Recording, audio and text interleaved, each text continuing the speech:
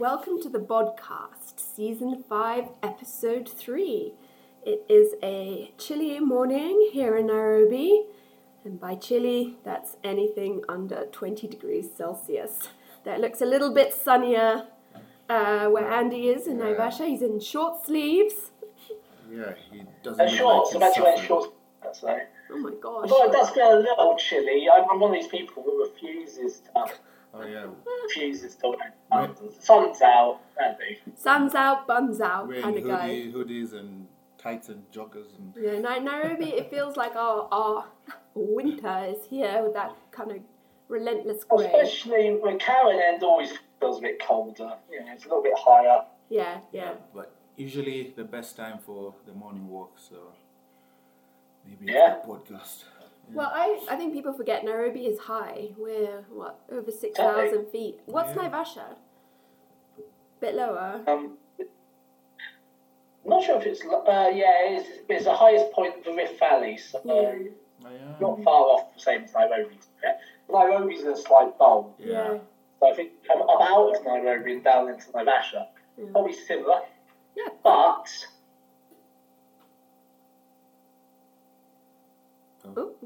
Well, this is a quick geography lesson for everybody. I think lots of people think sort of East Africa, hot, and it does get really cold. And forget the altitude. Mm-hmm. Like Kenya, especially just Nairobi up to up to the Rift Valley, it's just high. Mm-hmm. It's a plateau. It is like when people come from the UK or wherever, they're like out of breath and like, gosh, either I'm really unfit or altitude. Yeah, exactly. It always makes you laugh though. People come and go, "Oh, it's not that warm, is it?" It's like it can be really hot during the day, but I think there's a change in temperature here. Mm-hmm. Like as soon as the sun goes away, it feels cold. Yeah, If it's a little bit overcast. Yep, it gets chilly. Well, Andy, you've started your prep now, haven't you? Yes, I am How's one that day going? down, so I must look leaner already. Oh, you do? I can see the I've abs. done like a whole day. The whole day. I've done a whole day of it. I was meant to start on Monday. It's one of those things where I've got a few days off the gym because like my body's just fit for a bit. I've been having to wear wrist because not many people know, but I broke a wrist years ago without knowing. It didn't reset properly, so I've got like, if you look, this bit of my ulnar is actually not really attached, so I can press it up and down. It's just a corner, tiny. It's like it looks completely different to this one. But how did you not know? Tried playing rugby, to be fair. Okay. But the one winter in probably about 2-3 years ago, I was in London and I couldn't use my hand to open and close doors. Yeah. If you had the round doorknob, I couldn't use it. I couldn't grip it. movement. So my wrist hurt so much. And so I went to St Mary's Hospital. We did an X-ray. They're like, "Oh, you've got a broken wrist." I was like, Okay. "Well," they said, "it's not a new break. It's really, really old by the look of it. It's just never reset." And they said, "Also, the rest of your hand looks like it's been run over by a truck." So on an X-ray, you may have nice white-lined bones. Yeah. Mine like great blurs. And it's like years of boxing and stuff. And rugby. Playing rugby, pushing a lot of the bones in my hand, but never had them reset properly. So I've got a bit of arthritis that gets in this hand and joint. So when I'm feeling beaten up from training, things like that flare up. My knee patella tendons have been hurting. Just generally, I've been really trying to push it because I knew that was me. And now, I couldn't make it to deload week.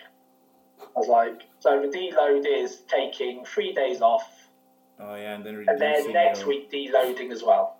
So It's but cracking on with prep. So when it came to yesterday, I was like, I'm just gonna start today. I'm like, nice. I'm just gonna start. So I reduce the calories are down, especially carbs. I've literally slashed 1,000 calories off. I only slashed 1,000 calories off from the outset. Yeah. So I would start with 1,000 off. So 2,300 calories. Well, 2,400 really. Snap. Yeah. So I keep those a while. Activity-wise, not much has changed. I do 12,000 steps a day anyway, so we're going to keep those in. Adding one cardio session a week for now. Yeah. You should burn like 300 calories. So how do you do your cardio? Sorry, how do you do your cardio? I'm trying to decide what's the best one. Because, skipping's one thing I can do. Yeah. But I'm thinking about just getting a spin bike.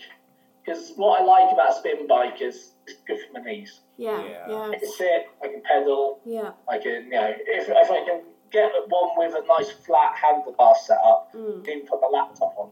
Mm-hmm. So basically what we're going to do is as prep progresses, it's like 18, 19 weeks, whatever it is. Oh, nice. Yeah, I'll send you... Just going to increase a little bit more cardio, increase the steps a little bit, so we don't have to bring food too low. Yeah, I'll send you pictures and a number for my friend who's been selling spin bikes. Very, very good ones.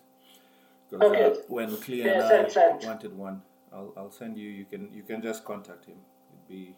Yeah, so that's one thing about getting. I used a spin bike last prep. I borrowed one from FitRev. Oh yeah, I remember that. Yeah. Just to pick it up, take it back, drop it off. I'm going to buy a spin bike for the night. Worked great. Oh, that's great. Yeah, because we used the bike a lot when we were doing our circuits during prep. Yeah. When I was prepping, so yeah. I think the thing with a bike is low impact. Yeah. And I think the problem is if you do too much cardio that's higher impact, it just takes away from your training. Completely. You can't recover from it. Exactly. Nice low impact. Just half hour max. And I'm one of those who are scared of cycling outside, so I guess it's safer too. That's the thing. And I feel quite bad about this. Kai can't ride a bike. Yeah, it's... And it's because where we live, she's got a bike here, but where we live, it's so hard because the roads are like bumpy, cratered. You can't get a good run up of flat cycling. So that is one of the jobs for summer. She's got to learn to ride a bike, but same as every, but she doesn't really want to. Yeah. So I'm always bang my head against. It's not enjoyable. But, the thing is, I could get say a mountain bike here and ride up towards London and stuff. But when this is the thing. My steps wise, there's always a dog walk in the evening at the moment. Come back and train. But I'm going to bring in as the steps increase, I'll probably bring in a morning dog walk. And each of my dog walks about 8,000 steps. Then you throw training in, I don't then have time to go out and do cardio. So having a spin bike where maybe I can do some work at the same time, you can do people's check-ins. Yeah, perfect. Various different stuff, because, just keep your feet moving. Yeah, right? It's always that kind of balance, and I see this with clients as well. I love steps because they're just, you can recover from them, they're not detracting from your training, but they do take long. Yeah. Whereas cardio, you can, if you're trying to burn X amount of calories, you can probably do it much more quickly. But then again, can you recover from it? So, it's that balance between time and recoverability, and just seeing what fits into your lifestyle. And I get this feeling. Sometimes people think I'm anti-cardio. I'm actually not. I'm anti-overdoing cardio to the expense of your training. Right, but cardio has a place, and then not just in weight loss. I think in my last post I mentioned things like capillary dilation and stuff actually assist muscle building. So if you have a little bit of cardio in your week, even when people are in office, I'm training people on a bulk, I always keep cardio in for that reason. One, heart health. Two, to improve blood flow to muscles. But you don't want to take it too far, and you don't want to impact your actual training. It's a fine balance between how much cardio. But in prep, it's the same thing. In prep, because your calories are coming down, cardio is the quickest way to, before competition, to flatten yourself out. Overdoing cardio, you get flat, you make yourself sick, when in fact, it's a balancing act. So, you've got to, I'd rather do a bit more activity and keep food a little bit higher than run food low and high cardio or no cardio. Some people want low food and just do steps. Mm-hmm. For me, I'd rather have a bit more food and cycle a few times a week. That's a very big mistake I think I did on my first prep for the Arnold was I overdid cardio and over dieted. So I was doing both at extremes and I wasn't able to really fill out good, lean enough, but wasn't able to fill out very well at the end. So I guess you live and learn, but some if you run yourself too flat for too long, like we're all chasing trying to be the most conditioned person on stage. I always say I'd rather be the most conditioned, fullest, but because I know I'm never going to be the biggest. I'm not actually like a bubbly muscle guy, so therefore I can bring harder condition. But you run the risk of them running in flat. So therefore, it's better to keep a bit of food in. I think one thing is, I've used the Stairmaster a lot over the years, but I actually do find it's a little bit more higher impact than people think, even on slow speed. It is. You're taxing, your glutes and your hamstrings, everything else, and it's a great way to burn calories quickly. I can wrap that thing up and run stairs for 10 minutes and it burns off 300 calories. But there is that trade-off because it is higher impact and it's the sort of thing it's good to do the day before you have a rest day, the stairs. Mm-hmm. But I don't understand people who do it every single day or do it on a super slow speed because you might as well just be doing steps. Yeah. Because it's one of those also when you see a lot of competitors doing it, you assume it's the way, but I remember saying one thing, you see the pros and it's like 40 minutes Stairmaster, 30, and we forget they're enhanced. So I remember I did a Stairmaster a lot and I'm thinking, man, but the legs just die out and you're like, but I see Kai Green or whoever doing an hour and they look fine. So we forget there's a difference between, I guess, the enhanced athlete and the cardio they can do. And a lot of it. But also, that's all they do. It's. Well, during prep is different for a pro bodybuilder because they are on anabolics, but we also increase their anabolic usage during prep. Like in the off season, they use a lot less, and people don't realise this. This is why pros grow into shows. Suddenly, they've gone from using very little to suddenly extra compounds. They're also throwing in things like clenbuterol or T3, both together. Plus, they then increase big growth hormone 4 IUs a day or whatever it may be, which is burning fat. We've got all this stuff going on, which is going to maintain and even grow muscle while the fat's coming off. Yeah, and they do the extra cardio, and you're thinking, man, I'm enjoying this 1 hour, and you're just getting smaller, and you're like, why am I not growing into the show? Well, that's why and people need to realise the top natural physiques are great. But if you compare them to top IFBB pros, they're not because that reason. It's just like there's no way to go into a show as a natural and maintain all that muscle you built in the off season. But what you've got to do is overbuild your off season, knowing that you're going to lose a portion of it. Yeah. Well, I think that leads nicely into sort of the main topic of this podcast, which is mastering the basics. And Andy and Leon are bodybuilders and we talk a lot about bodybuilding, and you can take a lot from bodybuilding to, apply to yourself, but just keep in mind, bodybuilders are extreme. And when you are, it's coming into summer for a lot of people.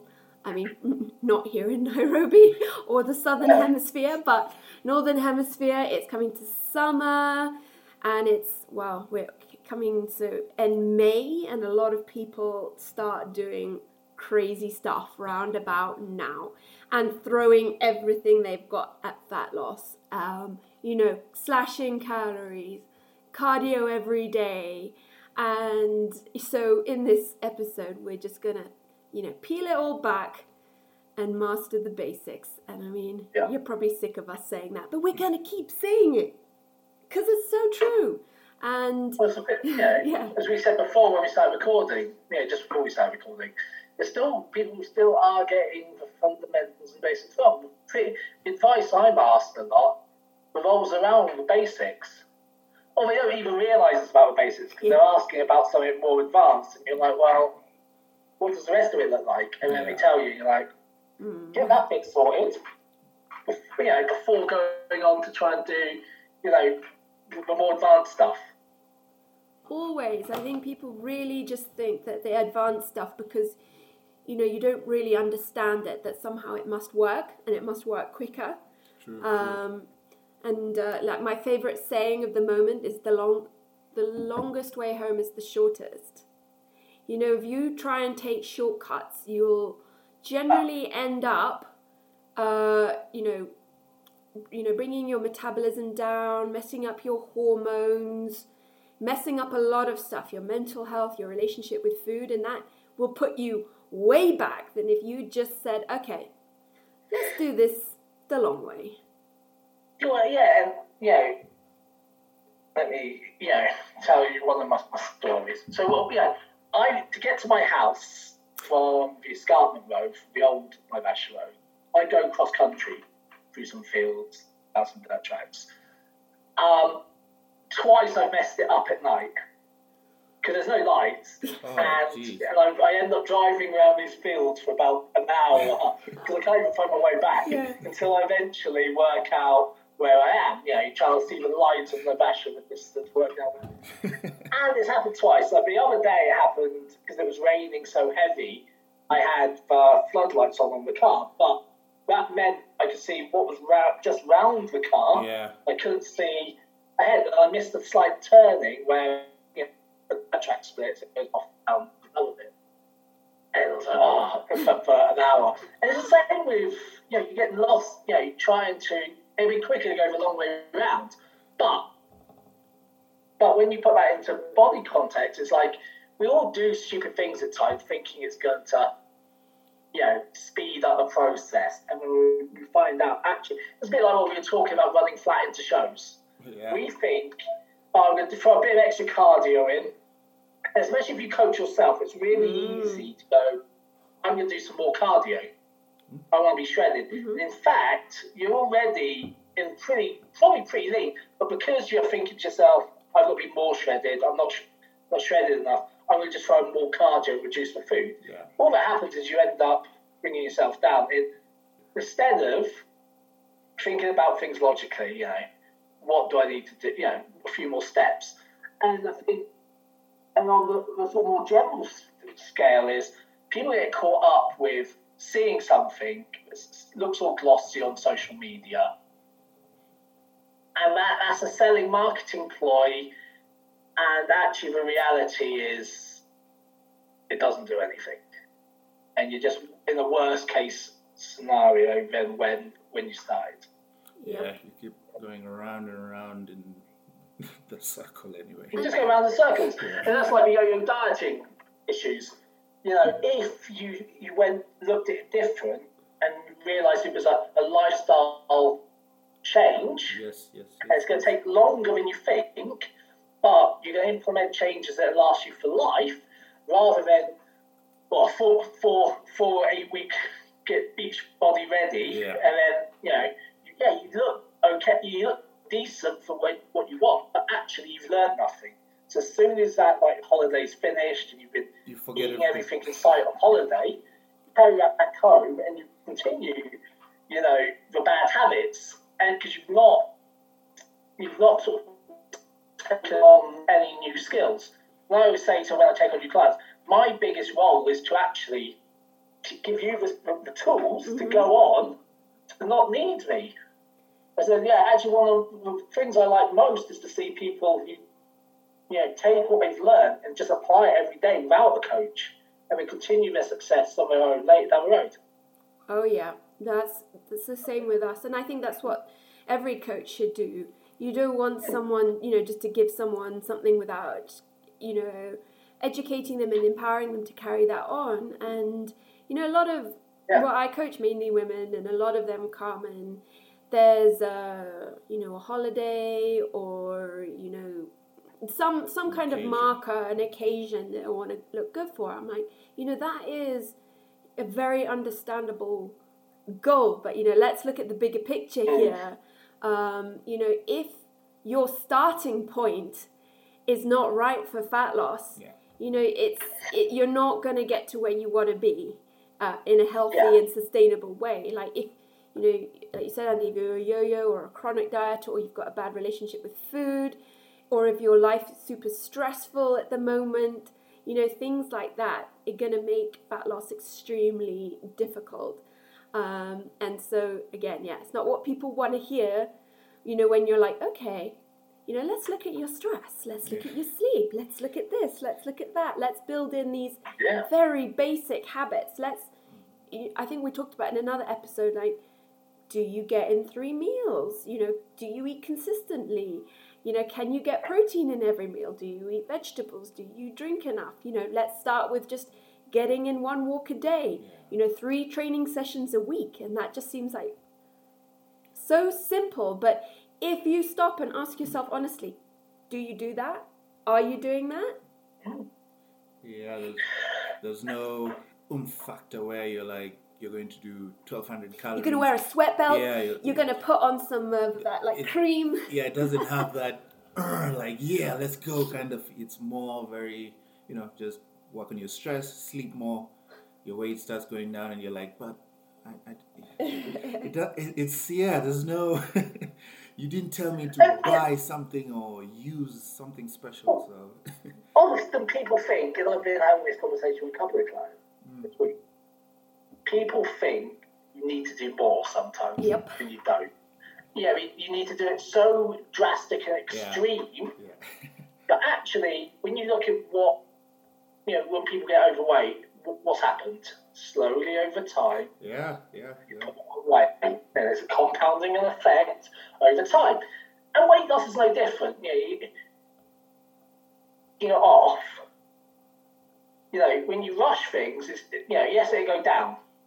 But actually, the process isn't steady. You've not learned anything. You've not had to challenge anything. And in these challenges is when you learn, what the tools. One of the funny, I was talking to a friend of mine who saw one of the people on training in the gym, and he went out of work because she looked absolutely knackered, covered in sweat. He said, she's new to me, and he was saying, what you've been doing? He goes, I started doing a training session, and another guy came over and said I had to keep my heart rate up over 120 beats per minute during the whole session, and so I've been sort of keeping myself busy during the rest periods. And Nick, it was like, no, don't do that. Just speak to Andy, it's like the thing is like people get bamboozled by advice. What you've got to do is, because it seems more exciting, it's harder. So you're punishing yourself, so it must be good. When actually the reality is, slow and steady will win the race. It's, tortoise and hare scenario. You've just got to mod away. This is why I've seen a big change now in bodybuilders' preps. Most people prep now over a 16 to 20 week period, rather than trying to do it in 12 weeks or 8 weeks. There's a few people that are really good at that, like Nathan Diasha.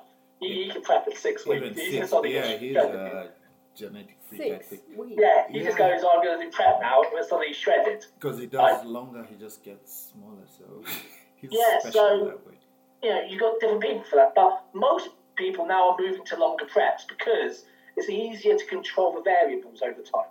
Yeah, and you can try things in between, your mock peak weeks and play around with Exactly. And you can see if something's not working, you've got enough time to change it. Yeah. Or add things. Rather than starting, and I use this analogy a lot, and I was saying it to someone the other day. I realised our partner, our husband, is a pilot. I said, it's like flying a plane. You've got to be able, you can't just suddenly bomb it down and try and land it really quickly. You've got to bring it down gradually. Then I said to her, actually, I've never flown a plane, so I might be just making that up. No, I think that sounds right, Andy. That sounds... Yeah, I've never seen something. Although, when I used to work in Mogadishu end of 2010, 2011, when Al-Shabaab still had the city part of the airport, you just have to pull through it really quickly, stop yourself getting shot. So, yeah, you're like, That's the crash diet of landings. I know.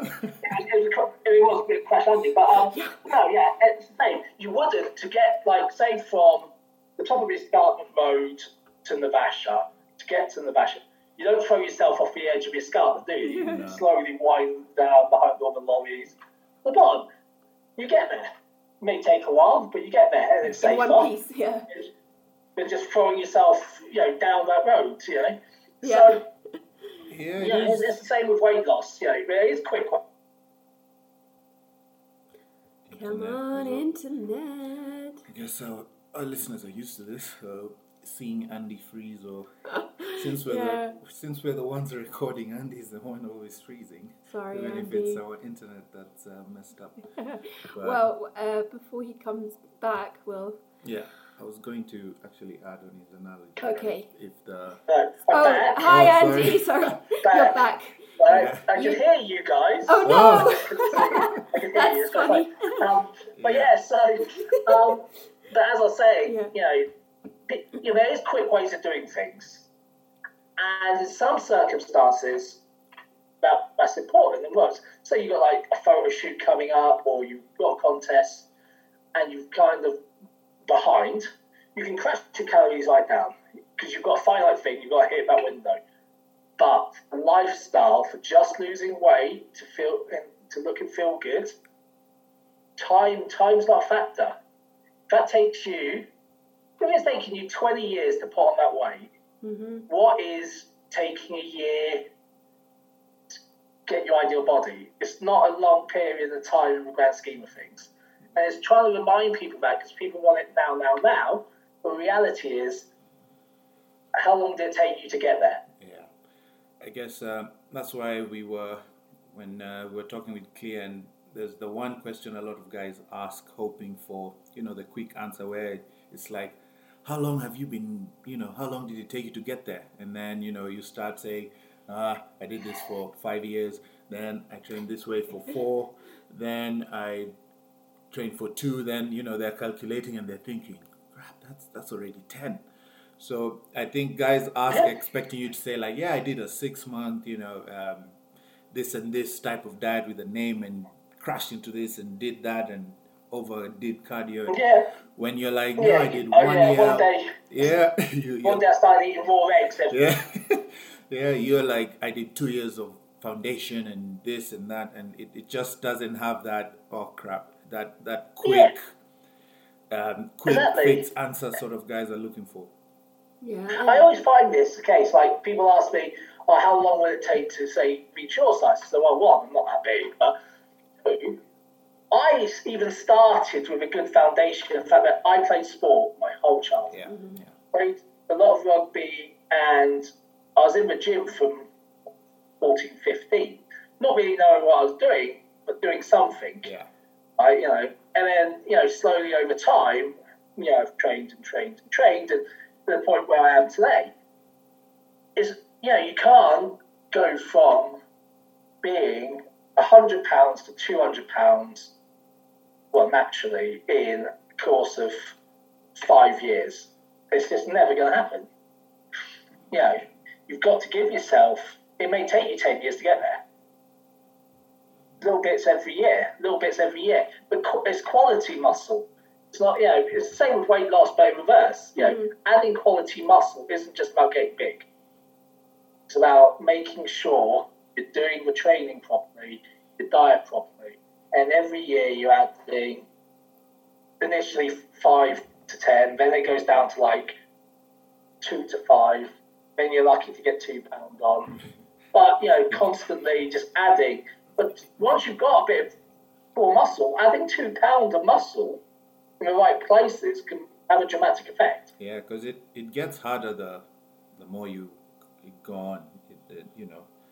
The more you continue, the more consistent you are, the the harder you work, I guess you can say the harder it is to put on bits of muscle. But like you said, every small pound or half a pound makes a big difference. Yeah, it's I suppose actually that's why weight loss can be easier. Mm-hmm. Fat loss is easier because as long as you stay consistently in a deficit, over time, you will lose body fat, Whilst trying to put on muscle, you've got to try and, novel stimulus, you've got to try and, progressively overload over time. Yeah. But, again, though, I find what people don't realise is the difference between fat loss and weight loss. Yeah, big time. And I think that's probably one of the most core fundamentals is understanding you don't want to lose weight, you want to lose body fat. And even if the scales never change, but you've lost body fat, then you're winning. The scale needle doesn't need to move. In fact, I've got one client who's in South Korea. I looked at her photos last week. I opened them. First thing I said was, holy shit, she changed so much. What suddenly looked like in a week, but it's obviously the cumulative effect. But the scales have barely moved. They go up and down, a little bit over where she started. But in fact, her whole physique's changed massively. Yeah, that's why it's so important to take, photos and measurements, because the scale can be a real mind game, twister, and it's not moving, and you get so fixated on that. And then, same, Andy, I've said to a couple of women, I'm like, look at your photos. A huge difference, and muscle is heavier than fat. So if you've built a bit of muscle and lost body fat, the scale won't change, but you will look leaner, you will feel leaner, and that's really, important. The scale weight is one thing, and I do like clients to weigh themselves daily, unless they have a real mental block to it. It's just more useful from my side to make adjustments and things like that. But it's so important to take photos and measurements on your journey, and I know they're quite hard to take, especially the first ones. But you're always kind of glad that you did, because they really do tell a different story. And, exactly. Just keeping you. And that's why a coach is important as well, because sometimes we don't see the changes in ourselves. Yeah. We can even look at something drastic in photos and still be overly critical, build up that sort of mentality over time.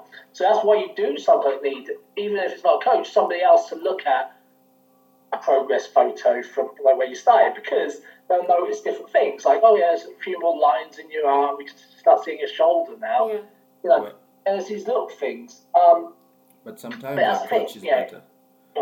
No, I was saying sometimes a coach is better, because I remember Clea would be like, 100%. You don't need extra cardio, rest today, like relax, you don't need to wake up at 4. And I'd be like, okay. And then at 4, who's up going to the treadmill? And she's like, you're lean enough. And I'm like, okay, yeah, I know she knows and she understands, but there's a different relationship. And I'm like, well, that just, we've said this before, like, it doesn't matter how intelligent you are. Oh, yeah. You can have a PhD, you can be a master's in this or that, but when it comes to yourself and your health and your fitness, you can just be so short-sighted, you can't see it.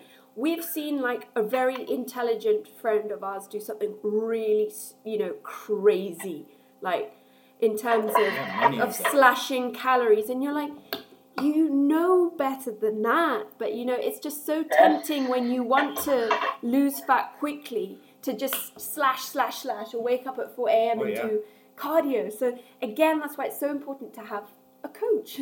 Yeah, because no. I like to use Tom Hanks in Castaway as an example.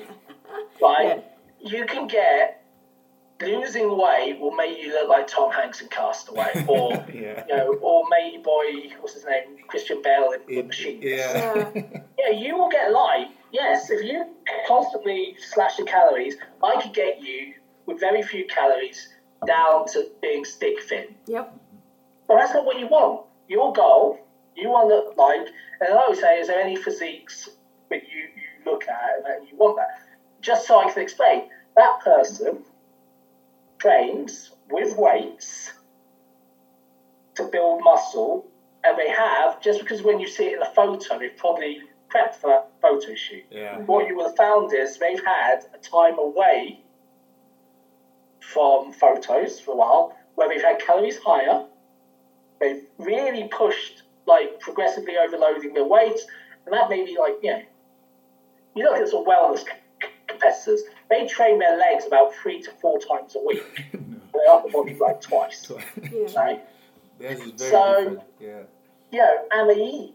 And if you see a wellness competitor outside of the off season, they look quite thick.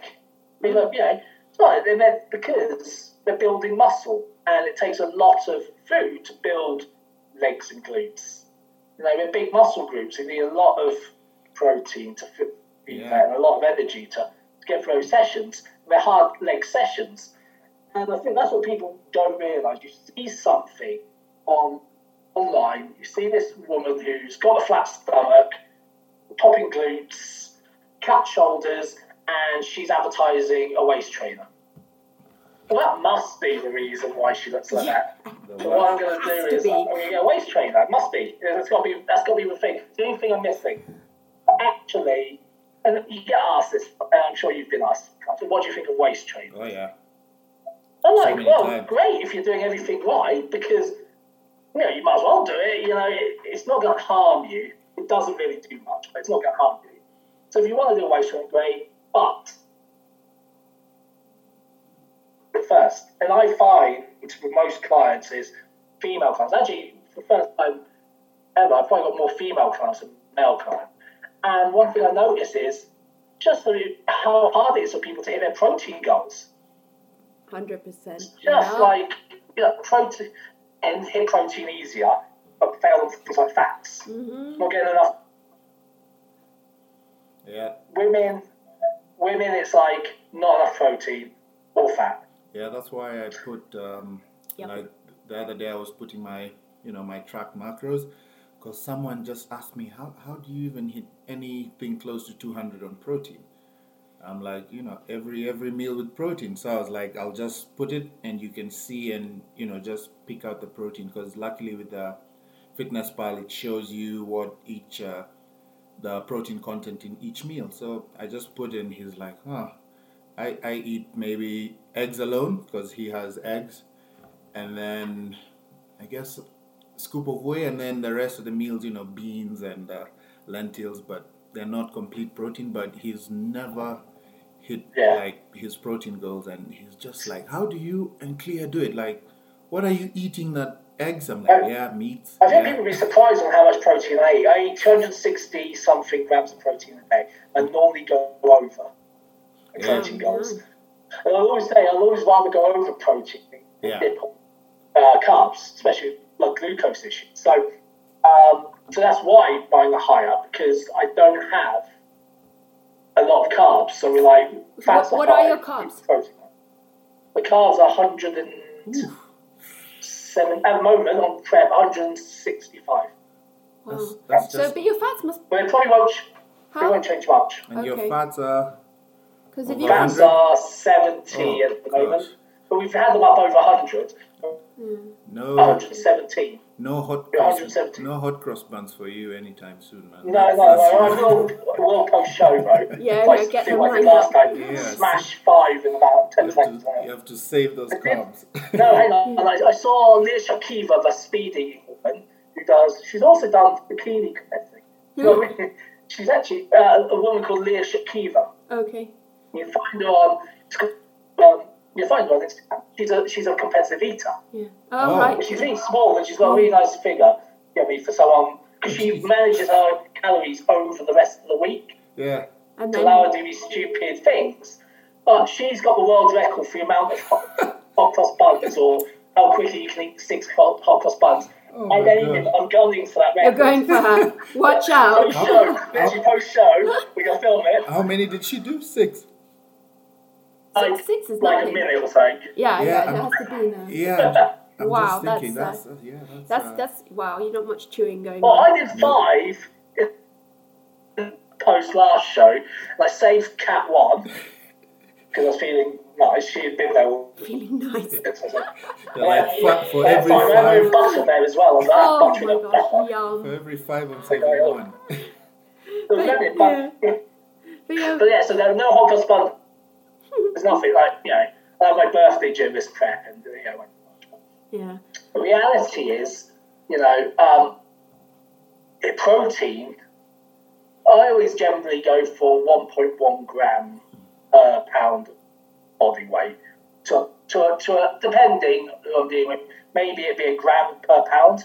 Around that sort of level for most people is good. As you get a little bit older, I tend to put up the protein a little bit. So older clients tend to have a bit more protein than that with cell division's higher for older people, so you need a bit more protein to be sending that over. So, but that's the thing, and one of the biggest, make sure you're having enough protein every meal, and if you need to, slide in a whey shake post-training. That straight away will add 4 more grams of protein. Yeah, I think protein is the one macro that a lot of people are not having enough for sure.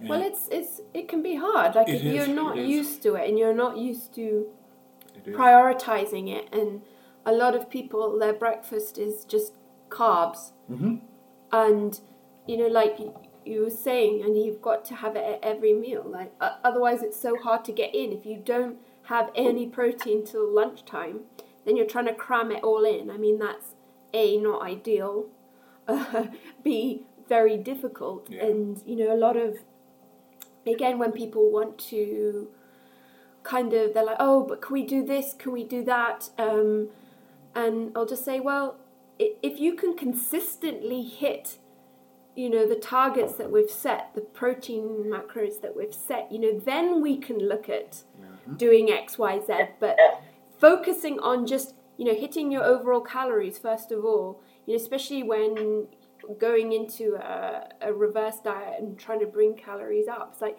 let's just hit those, and hit all of these fast, and, then you can look at doing other stuff. Well, this is the thing, and a lot of clients don't realise how hard it is to do a check-in when someone's not been hitting the macros, and you're like, well, where do we go? Because you're under eating, so it's a struggle now for me to work out what to do with your calories, really, because we're not being consistent with them. So true. And that's the thing, consistency, consistency, another great word there. And that's it. It's consistency is the key to all of this. Is being able to do one thing for a prolonged period of time. It really is. Getting that right before it changes. People got to realise is your weekly check-ins doesn't mean anything could change. Yeah. So a good week is when nothing changes. Yeah. You don't need to make it harder than it needs to be. Exactly, and I think a lot of people are like, at the check-in, you're going to be like, okay, now we're going to do this, that, and the other. And you're like, no, carry on. But make sure that you maintain that consistency. It's actually... yesterday, I was talking to just one of the PTs where we discuss and chat a lot, and we're just going through his program, and the one big thing we noticed, and even it's weird because he knows, is he changes his exercises too often. Like he can, there's no progression, so to speak. Like he'll do barbell squats today, next week he'll do hack squats, the other week he'll do goblets, then go back to barbell, and then goblets. So you find like the program says legs, biceps, abs. But on the logbook, the exercises say a different story, because it's like for 3-4 weeks, you've done different there's no consistency in terms of the exercise variations or the exercises you're doing. So you find the guys like, oh man, my squat is suffering, my deadlift hasn't improved. And when you look at the training, it's like, yes, you're training, but it's more like, I guess, how they say there's a difference between working out and training. So you're just working out. There's no, it's like you go to the gym, yes, I'm doing legs and this is the structure of how I'm doing. I start with 2 legs, 2 quads, 2 arm, whatever. So it's like, it's more like, okay, today I don't feel like doing the back squat, I'll do the hack. So you find a lot of people's programs, yes, you have the structure, but the inconsistency when it comes to your exercises is too much. There's no progression. Yeah, because you're not progressing anything, and that's the point. It's like unless you do like the same exercise, if you chop and change, you're always having to find your feet every session. Yeah, nothing's consistent. You know, and I always say like the first week of a block is usually like almost like a deload. You're trying to work out what weight you can use to get a good working set, and sometimes it's hit and miss. Yeah. If you change your session every time, you're at that point almost every time where we'll do a different exercise today. Let's just put some weights on. Yeah, what weight do I use? And you're wasting a lot of time, unlike being consistent. And I was having this conversation yesterday with someone on Instagram about classes, exercise classes. So I said, the good thing about classes is they're fun and you can get some cardio. But at some point, progress stops because there is no progression. A class changes every week. Isn't enough weights, even if it's a strength class, there's not normally enough weights to keep progressing every week. The movements change. So you hit a plateau and you will just not improve. You lose a bit of weight initially and think, I like this class, it's good fun, it's high energy. Yeah. And then it all stops. And same with even things like spin class and things. Spin class are great for cardio, but I know people who just do spin classes. Never do any strength training, and they wonder why their body never changes. They get fit in, super fit, and they can find it easy to get through a spin class now without dying in a ball of sweat. But their body never changes, and the reason for that is they've neglected a big part of it, which is that sort of resistance training, progressively overload to maintain muscle mass or build muscle mass. And that burns more calories. So as you lose muscle mass, your metabolism slows down because lean tissue burns more calories than fat tissue. It's crazy. I got a client who loves classes, and I changed her programming and everything, and then we put in the classes because she enjoys the classes more for the social aspect. So for her, it's more mental. Like after a hard day at work, she likes to do the classes. And in the past few weeks, she's seen amazing progress. And because she does the weights, but now we've made the classes like her fun part, where she goes and interacts with people because she likes doing the classes, just laughing and chatting and jumping with people. And it works because now she doesn't think of the class as, this is it, this is what is going to get me to my super goal. So it's really helped that the classes are more now for like cardio. It's mental, not building muscle, and a lot of women do that. They do a lot of those classes, and they are high intensity classes. And I do get quite a lot of women in my DMs, and they're like, I want to build muscle, and I love high intensity workouts, just spinning, and I'm like, okay, well that all needs to change. If you're serious about building muscle, high intensity workouts are not going to do that for you. Spinning is not going to do that for you. You have to do the basics, and that is resistance training with progressive overload. And then, like Leon's client, add in the fun classes and the spin, but again, not too much. Not too much. And like Andy said, like he's taken taking 3 days off. Your rest is so important. Even Leon took 3 weeks off from from training because of his glute, and I know for a lot of people, no, but he did so well. He did well to take time off. He did, and a lot of clients are so scared. Like when I schedule in deloads, they're like, "Oh, I'm going to lose all my gains," and you're like, "No, it is a key part to either muscle gain and fat loss as well."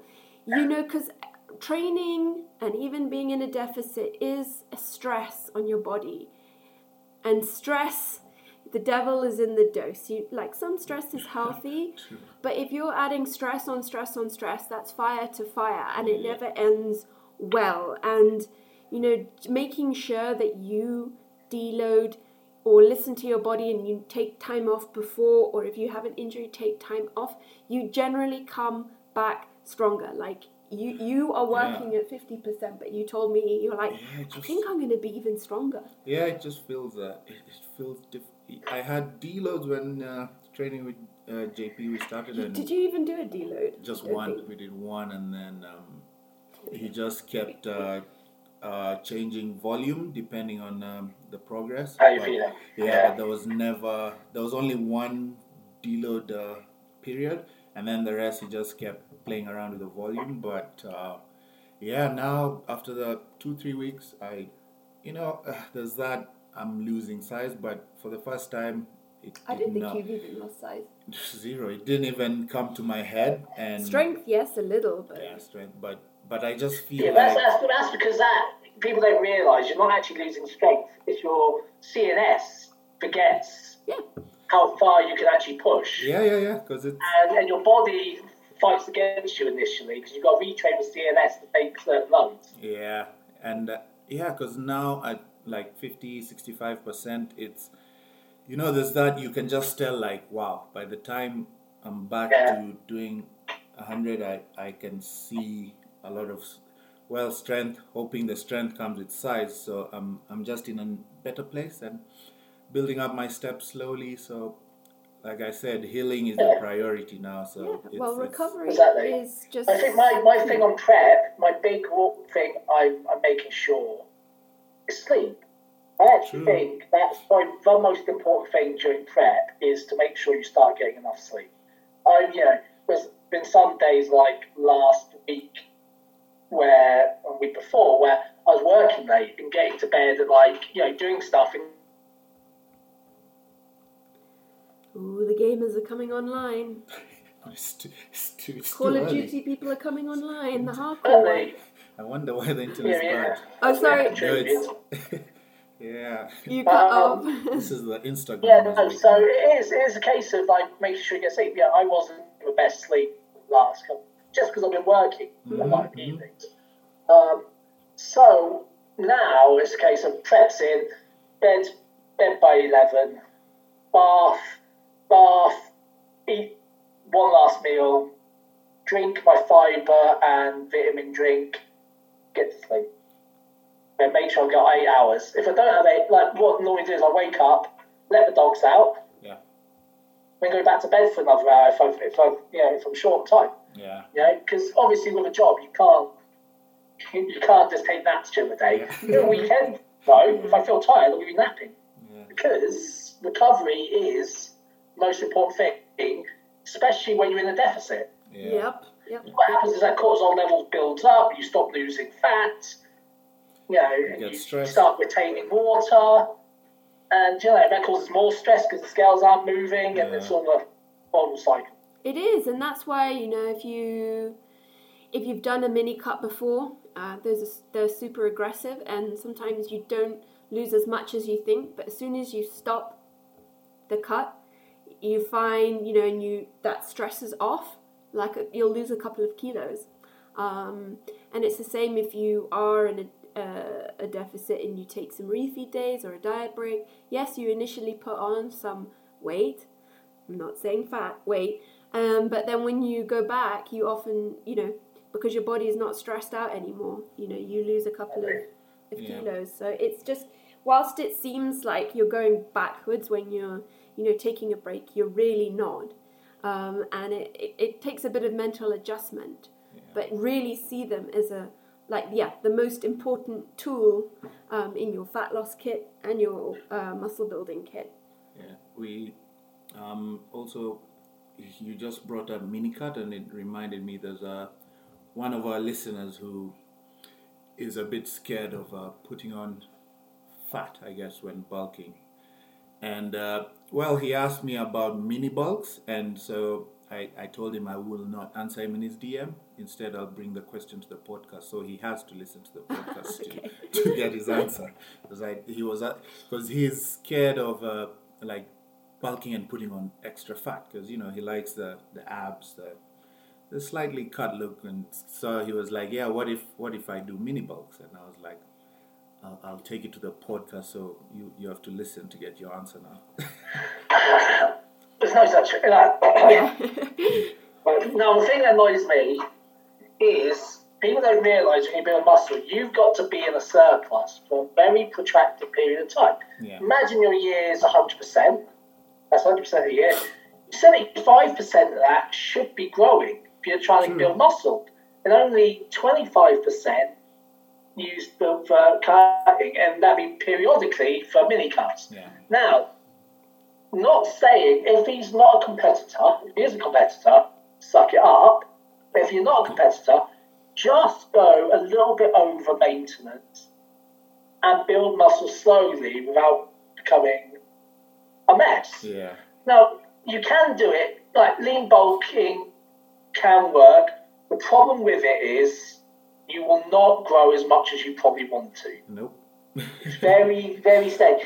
And at the end of the year, you may have added a couple of pounds, which is a lot of work for that. So, there's a certain thing is push it, but you don't have to become a mess. Push it and try and bulk hard. I would say train hard, eat hard, Yeah. And you will, and just accept that you will get a little bit softer. It doesn't mean you have to go above 15% body fat. Yeah. Once you reach that sort of, I hate using body fat terms, but once you get to a point where you're losing definition when you're looking at your body, mini cut, you'll have that definition back in a month. Mm-hmm. It's not, it's a balancing act. It's what do you want more? Do you want to remain lean more than you want more muscle? Yeah. You've got to choose which battle you're going to fight. You can't fight battles on every front because you will lose. Yep, but I also think the Germans found the Second World War. Yeah. You can only fight from one front at a time. Yeah. But also you find maybe a lot of guys who are sort of scared to, put on the fluff. You find that when you look at the training, it's like we were saying, it's more of a workout. It's very Instagram-esque. It's not, you're not really, because even if you go on a surplus and you're 300, 500 calorie surplus and you're pushing the weights hard, you will put on some, you could put on some good muscle without going and messing up your whole physique. So I guess you find a lot of people will go on surplus, and then training will just be very you're not really pushing hard, you're not, so you're eating. I think the thing people forget is understand the insulin sensitivity. Right? Like when you're lean and you start bulking, you get the most gain in the early part, and then it's sort of the law of diminishing returns. What happens is you get less sensitive to the carbs, they start getting stored more as fat, and it starts going a bit downhill. Right? As soon as that happens, that's when you need to be aware, actually, I'm starting to look like I'm putting on more fat than muscle. Let's scale it back for a few weeks and go again. Because that rebound is when you do your most growing. Yeah. So it is possible to go up quickly, catch it before it all goes downhill, bring it down, go again. It's like a staircase. You're going up, coming along, back up. In periods of maintenance, thrown in. I know, clearly you've done this yourself. You throw in some periods of maintenance rather than, let's say, cuts. You can make a cut with maintenance. But these things help, Yeah. And again, it's so important to have a coach to help you do that. And I think for women, it's a little bit different. And I was listening to a very interesting podcast on it, how, bulks don't particularly work well for women. They did a study and, the metabolic rate increased a bit, but to a point. Muscle growth happened, but to a point. Mm-hmm. And I know quite a few women who've come to me and they've bulked and it's gone bad. It's just gone wrong. Like, they've not quite understood how to do it, and they've just, gone in, added in a 500 calorie surplus, maybe not trained very hard for it. So for women, you can be much more conservative. Maintenance is a very, very good place to be, or maybe 100, 200 calories over. That'll depend on the woman, but your training again is key. And a lot of the research, on all of this stuff is for men. And sadly. Women are not small men. And we've got a lot more going on in terms of hormones and things like that. And yes, I've successfully done a mini cut. Some clients who are women have successfully done mini cuts. But again, the research on mini cuts is for men. That's why I think for women, just being a bit more conservative, training hard, because we can generally handle more volume than men and recover, but hang out at that maintenance and you can see some really good results. I think people don't realise the role of testosterone for men on how it helps to build muscle. A lot, women are more estrogen dominant, which leads itself to fat stores. So therefore, it's a very fine line. I would never I seldom put women in more than 250 calorie surplus. Mm-hmm. Women are more prone to insulin sensitivity issues as well. There's more diabetic males, type 2 diabetic females and males. Mm-hmm. That's because, women are more geared up to fat storage because, it's useful for childbirth, energy stores, childbirth. And that's just how it works out. But again, because of childbirth, women seem to be able to tolerate a bit more pain, can definitely have a higher volume of training and recover from it. So it's treating everyone differently per individual, but also women are way different to men in what, the principles are the same, but how you apply those principles are a little bit different. No, I like that, and it's so good to remember that. And again, that's a good point you made on the research being lots to do with men more than women. Seems to be the norm when it comes to fitness. Well, it is, and I mean, using myself as an example, like I put on a lot of fat, and I was fine with that. Because I did just want to bring my calories up, and I achieved that. Yeah. And I am, obviously this is my job, I know how to lose fat, but if I was just a general population person and I did what I did, I would be very, very stuck with a lot of extra body fat. So again, if you don't really know what you're doing, get someone to help you, because women, we can put on a lot more fat, and then it becomes very hard to lose. So you can still build muscle in a very moderate surplus and just at maintenance. That's the thing, I think if you apply the principles, for women, for muscle building for women, it just takes a bit more time. It's not a race, but, just understand that and focus on the fact that you're getting stronger rather than worrying about, how much muscle you're putting on. I think, people do need to understand this. You can see how hormones play an effect with women way more than men. In fact, when you're too lean, your menstrual cycle stops. Mm-hmm. When you're too heavy, you get sort of different, issues, irregular, menstrual cycles, and different issues when you're overweight. There's a big variation in sort of the hormone balancing seesaw. Men only really, we just balance, we balance the hormones, but it's a lot easier. We've got big old testosterone at one end of the seesaw, and then progesterone, prolactin, and estrogen at the other. With women, it's like a four-way seesaw between all of those. Well, you've got thyroid affecting this, you might have estrogen dominance affecting that, and that can really stop you losing weight. If your thyroid is out of whack, that is a massive one. And then again, women are generally doing these crazy diets, like slashing carbs. We need carbs. We need fat. Generally, you need to be over 150 grams of carbs a day, over 50 grams of fat a day for optimal health.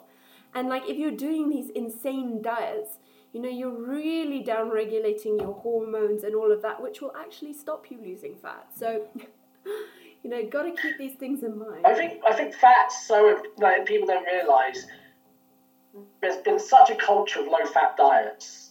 So when I was even when I was a child, low-fat diets were the thing. And then we saw some Atkins, but low-fat diets still prevalent today. Yeah, true. The issue is we've got so used to having low-fat diets is that people have forgotten how important fat is for hormone production. Nearly all hormones have a base in fat molecules or affinity to fat.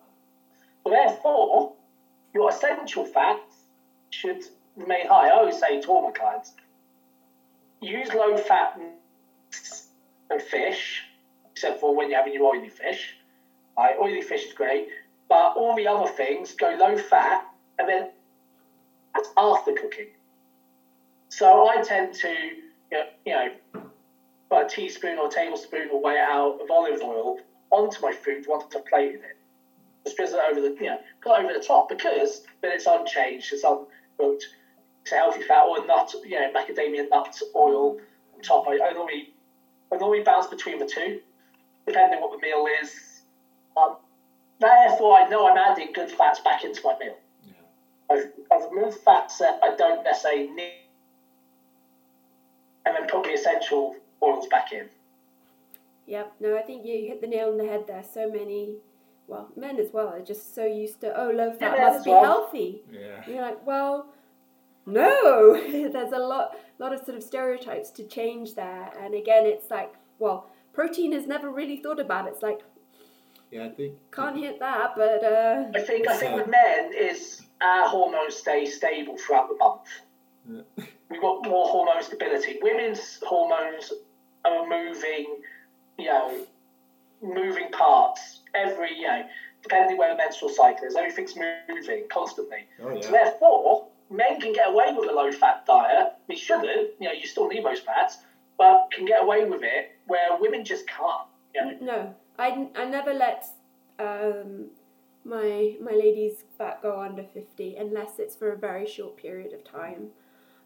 It's just not worth messing up your hormones for a short-term goal, because that can take you years, to bring back.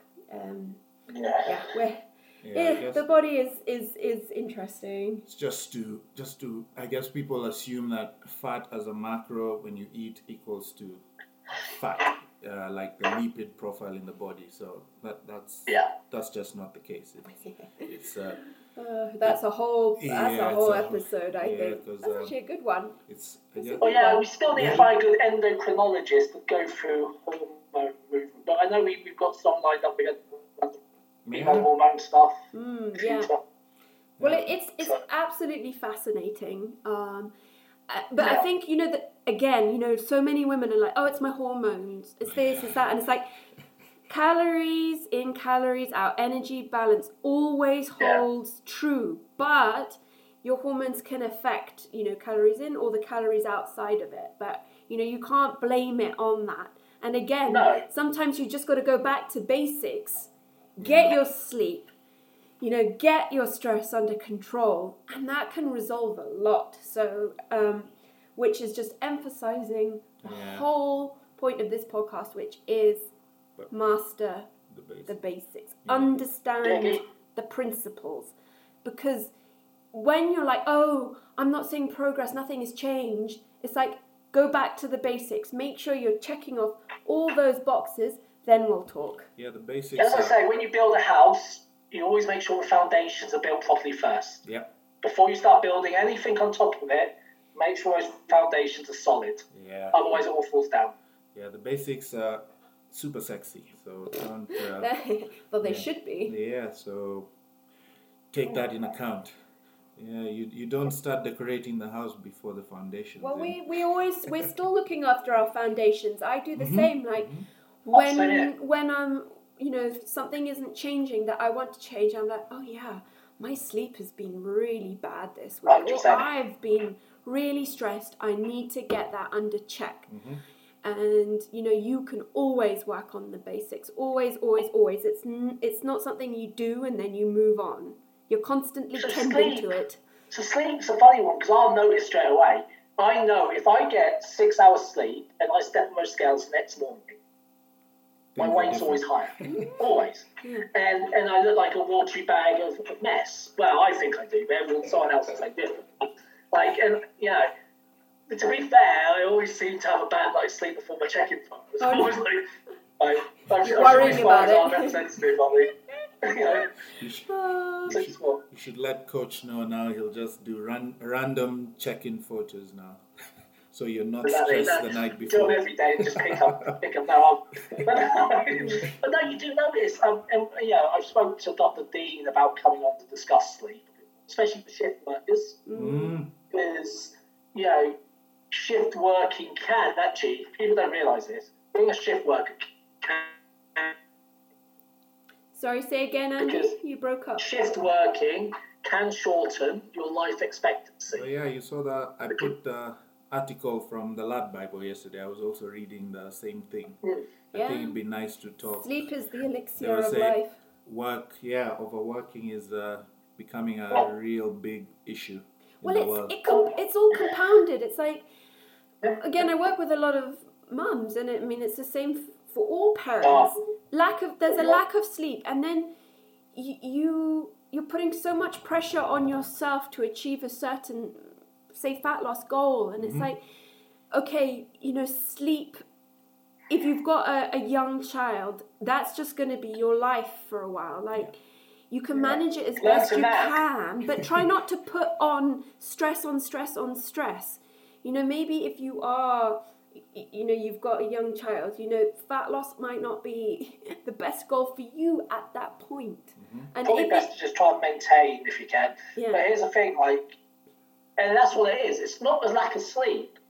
It's lack of sleep triggers cortisol and stress.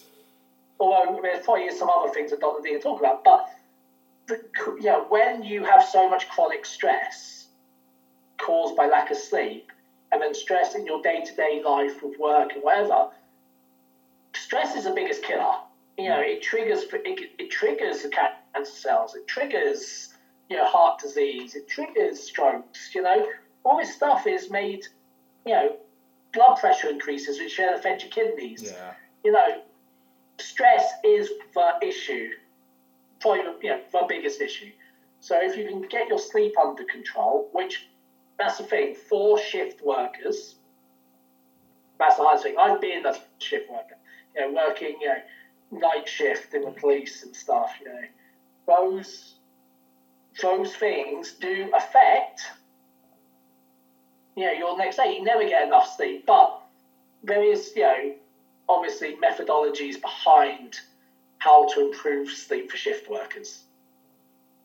I think that's a good place to end this episode, but work on all those non-sexy things: stress management, sleep management, consistent meals, energy balance, and consistent training, and you can water. We didn't even talk.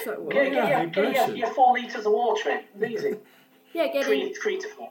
Yeah. It's often you ask clients those things like, how much do you drink? Oh, I don't know. Maybe like a litre. Exactly. And it does make a big difference. So before you start panicking, before you throw everything at your fat loss, write down the basics. And have you mastered them? Are you doing them day in, day out? So as tempting as it is to slap on your waist trainer, cut your calories, eat 20 grams of fat, drink your skinny tea, and do 2 hours on the Stairmaster, just remember that is not going to get you to where you want to be. So go the long way round, do it properly, and you will be a healthier, happier version of you. Make it a lifestyle. It is a lifestyle. So on that wonderful note, we will leave you here, and I don't know who we'll have in our next episode. Well, it might just be us, but it might be a speaker. We'll see. We'll see who we can get. Chase up Victoria Falker again. Yeah, she's been I don't know if she's still writing her PhD. PhD thing. But anyway, hope everyone has a lovely weekend. Goodbye.